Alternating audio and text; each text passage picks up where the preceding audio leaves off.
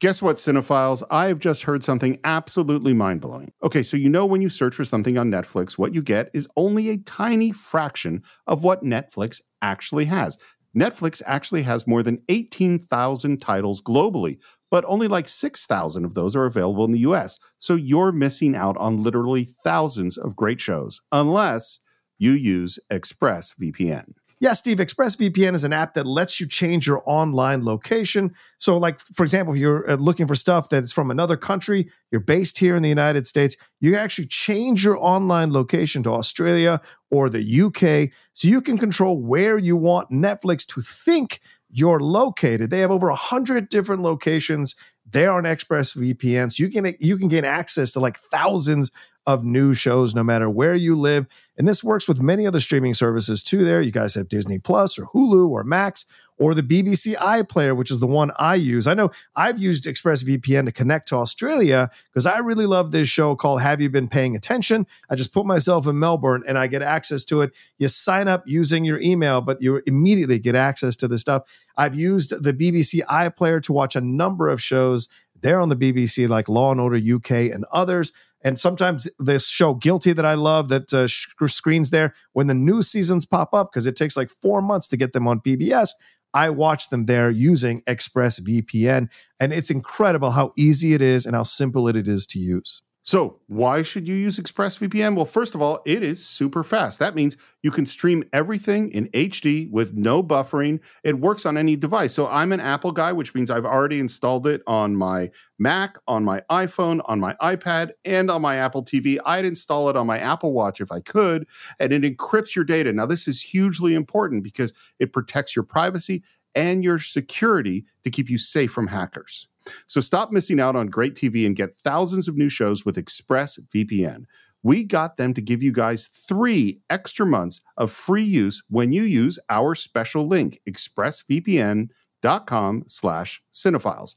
That's expressvpn.com/CINEFILES to get 3 extra months completely free.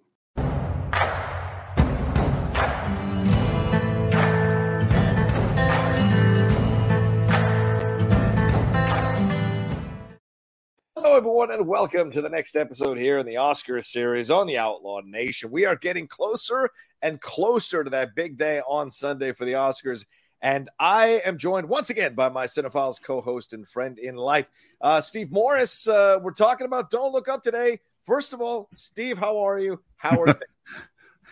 Things are good. Things are good. I know I was complaining about my back. It is almost all better. Good. That's good. I'm editing some Star Trek and getting ready to record some more Do the Right Thing with You. So it's a busy, complicated day. Yes, it is. Yes, it is. I just finished doing some Geek Buddy stuff myself. Got to shoot our stuff, record our stuff for Do the Right Thing, and then record a video of me building a chair for this company eWin Racing, which has sent me a chair to try out, a gaming chair. Gaming chair. First time I've ever shot a chair or shot a video of myself building a chair. I'm a little nervous how I'm going to come across, as I'm not the most technologically proficient person when it comes to tools. And I like to build stuff, but I like to take my time. So definitely there'll be some fast motion photography on this one for sure. Can you imagine if you were to go back in time to little Johnny Roca, maybe John Roca in the Army or John Roca at Florida State, and said, listen, someday you are going to be filming yourself building a chair so that people on this thing called the internet can watch it. Yeah. They were like, what? I'm not going to be a senator or a president. I'm just going to be building this. Yes, that's what you're going to be. Yeah, that's what you're going to do. That's what you're going to do for your life. And you're going to be really grateful for the opportunity. Out of it. Yeah, that's for sure. So today we're getting into Don't Look Up, this how would I say this? This certainly treatise on the current human condition from Adam McKay, this parody that borders on not being a parody here, that explores a extinction level event with an asteroid that is coming hurtling towards Earth and people's reaction to it. It's a who's who of actors here with Leonardo DiCaprio, Jennifer Lawrence, Cate Blanchett, Tyler Perry, Jonah Hill there. Rob Morgan, and of course the great Meryl Streep being a part of this. And Steve, it is a very current film maddeningly topical film. Yet there has been a backlash against this movie and some from both sides of the political spectrum, by the way. So talk to me. What did you think? What do you think? What are your thoughts about Don't Look Up here from writer-director Adam McKay, who also did The Big Short and Vice recently? I think that there is more talent involved in this movie and more talent showing how damn talented they are in a movie that in the final analysis doesn't actually work that well for me. Okay. Like, yeah, please go like I get it. I get what you're going for. And there are moments in the movie that I'm like, this is amazing. And the performances top to bottom are like incredible. Yeah. But the big thing to me is there's a point where the political point of the movie wags the dog. Yes. Is that I get that I totally understand your point. I agree with your point. But there's a certain point where it just becomes like, I really want to get this across rather than I really want to follow my characters and the story and what is dramatic. That's how I felt about it. But it's not that I didn't enjoy it, but at the end, there were big sections of it that really lost me. Yeah, yesterday I drove back and forth to LA to host a show and then went right into a screening. So I thought this morning I would wake up and be supremely exhausted. But no, for some reason I woke up at 6 a.m. and I had enough sleep. And I was like, well, you know what? Why don't I pop this on again and watch it? And maybe I'll have a different point of view by the time I finish watching it a second time.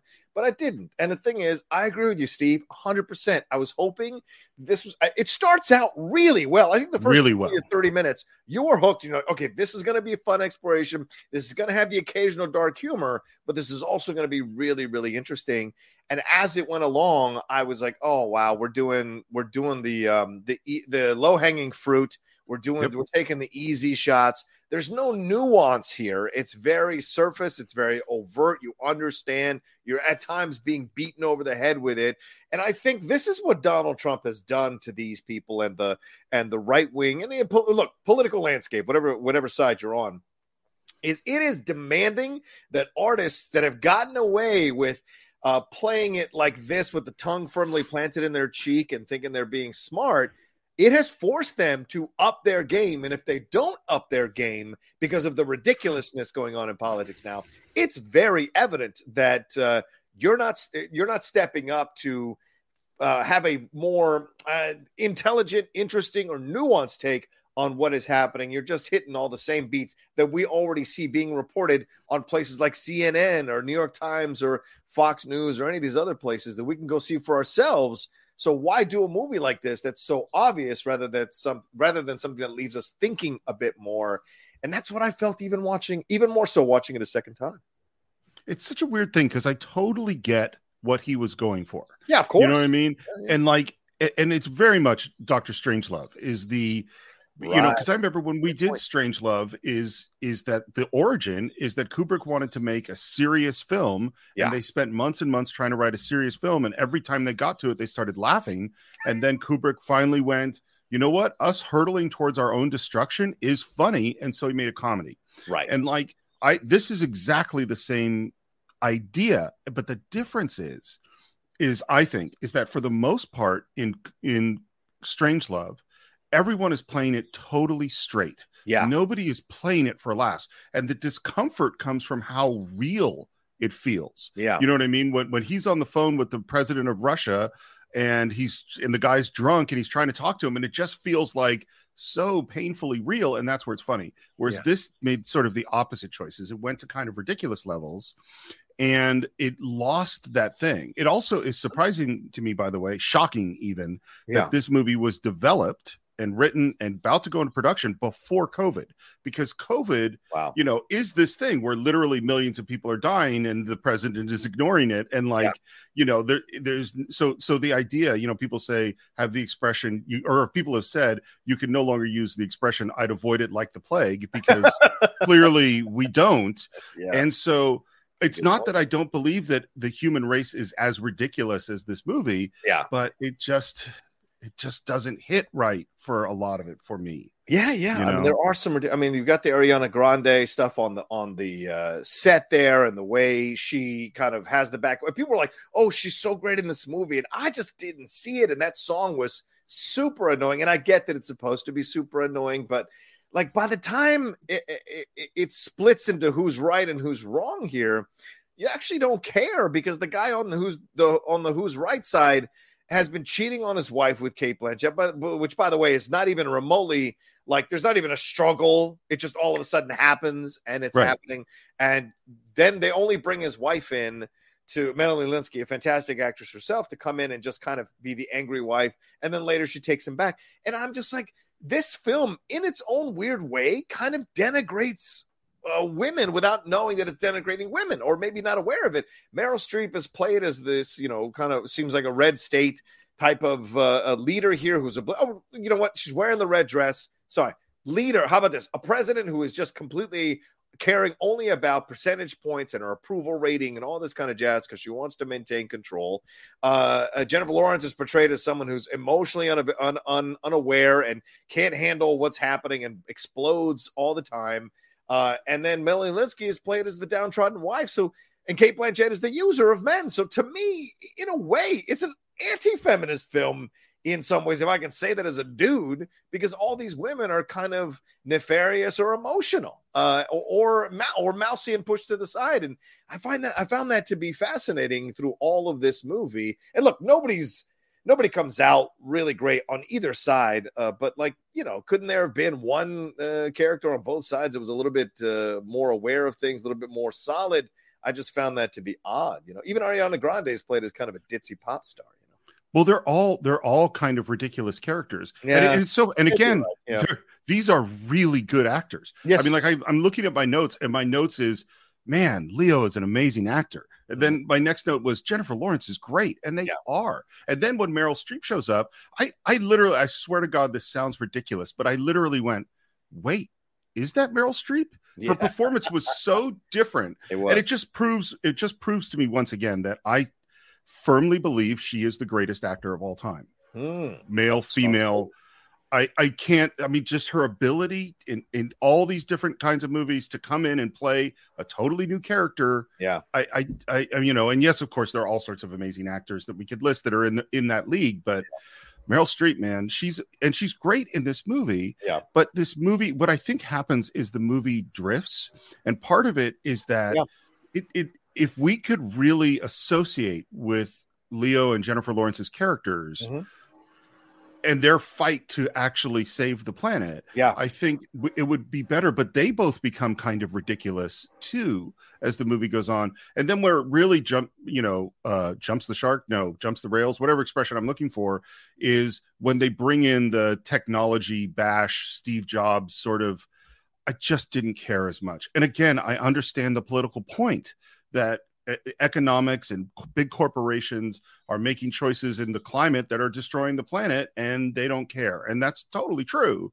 But I wasn't involved in that story for the movie, And by the way, and I apologize, there's some landscaping going on, so I'll try to mute my mic where I can. But the other part of this is they're making fun of a guy whose technology, they're essentially parodying Elon Musk or Bill Gates or Forbes or any of these people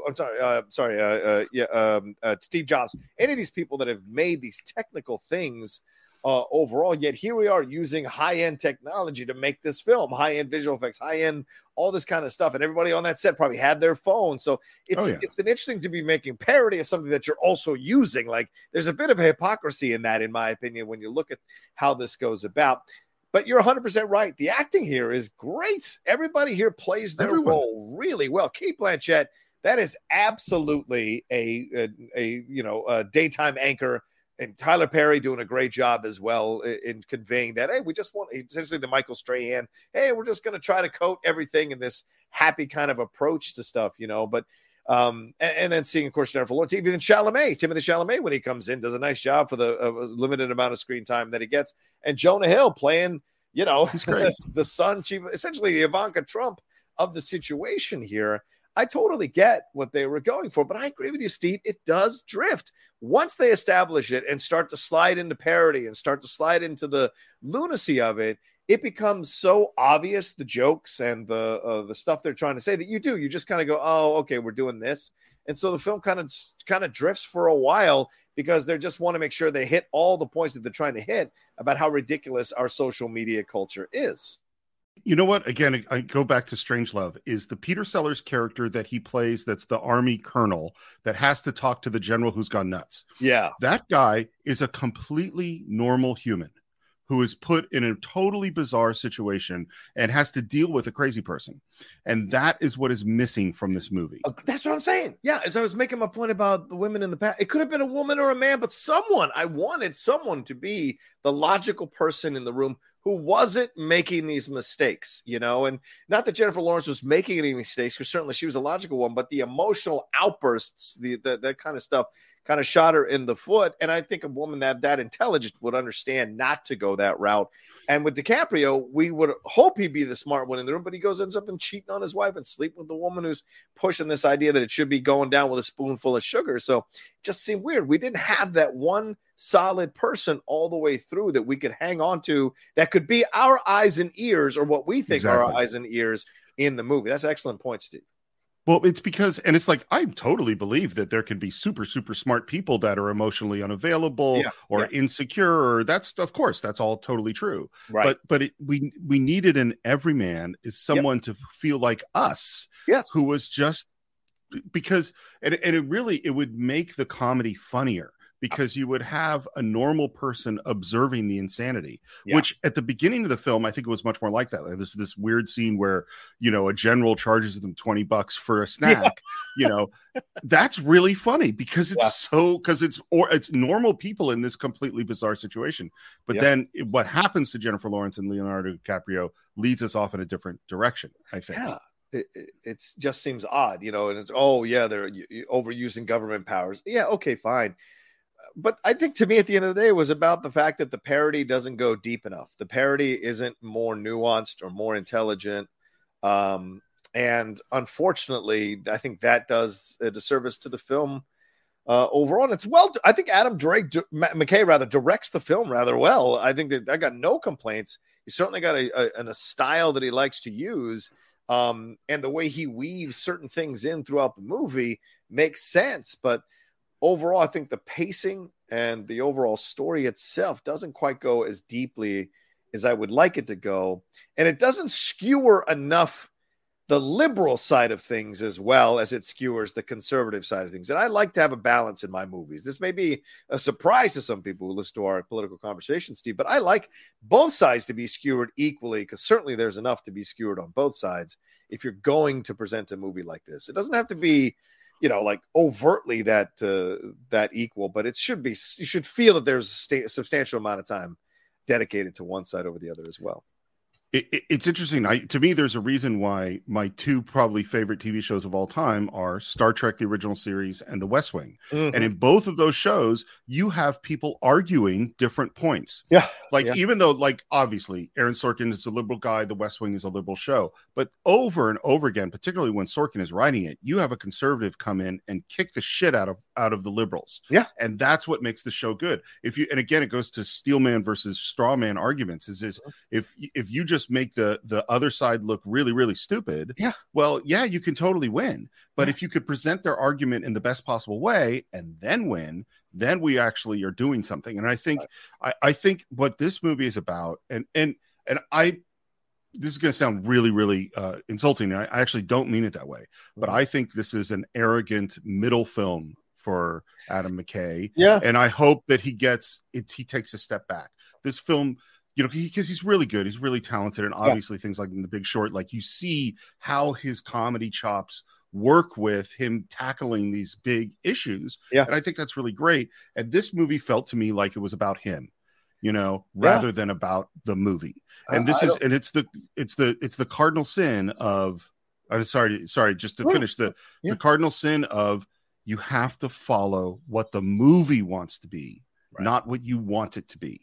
Yeah. You know, it's a good point, Steve. Absolutely. I agree with you. I think he's been chasing it since The Big Short, because I don't think Vice was that as good as people were thinking it was either.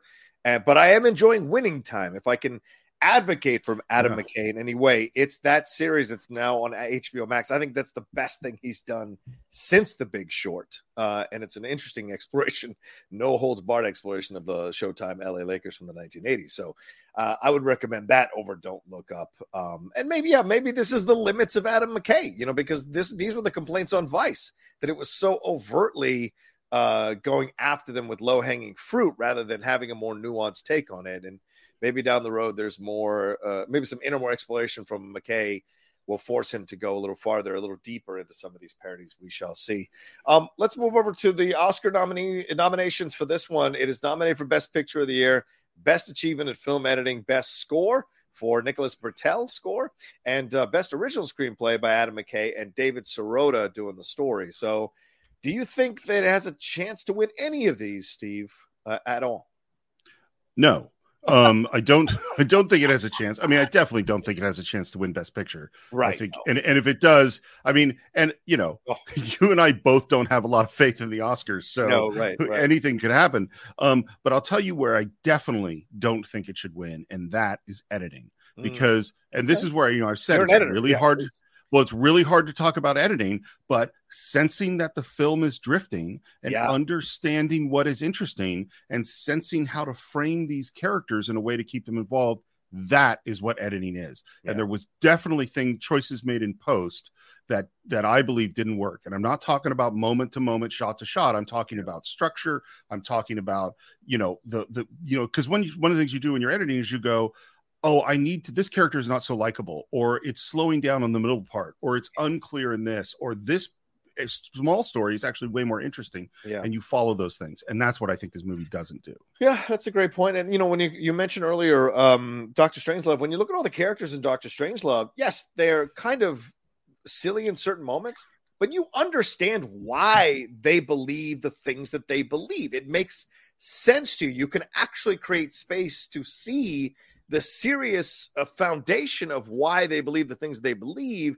and then the insane actions that it causes them to do in the movie. I don't think we have that here. And there's phenomenal performances throughout, as Steve has mentioned, I've mentioned, but there isn't that sense of reality underneath the parody that you need for the parody to really work and hit home. There's no moment of Meryl Streep where you believe that that's a human being under there. And there's no more. And that ending where, she gets killed by the thing. I thought that joke was terrible. Absolutely terrible. Yeah. Well, and the same, which I didn't actually know that there was a final post credit. Oh, yeah, that's right. Yeah. Which I only knew because I looked on Wikipedia and I saw it, and then I went and watched it weeks later. I think it's really stupid. Yeah. Just absolutely dumb.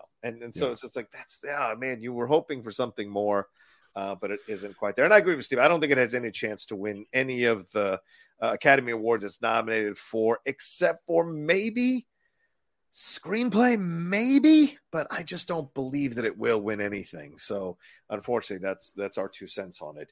All right. Well, there you go. That's our talk here on Don't Look Up, this film that's nominated for Best Picture here at the Oscars. Steve, thanks so much for joining me yet again. We've got a few more of these to do before we hit that Sunday ceremony. How can people find you and everything that's going on? Please pitch away. SR Morris on Twitter, SR Morris1 on Instagram, Enterprise Incidents for all your Star Trek needs. And of course, the Cinephiles, where we're in the midst of the season of Lee. That's right. We should have part 3 coming out, and the final part, hopefully, of Do the Right Thing this week on Friday or Saturday, depending on the editing situation and how much we talk today. We shall see.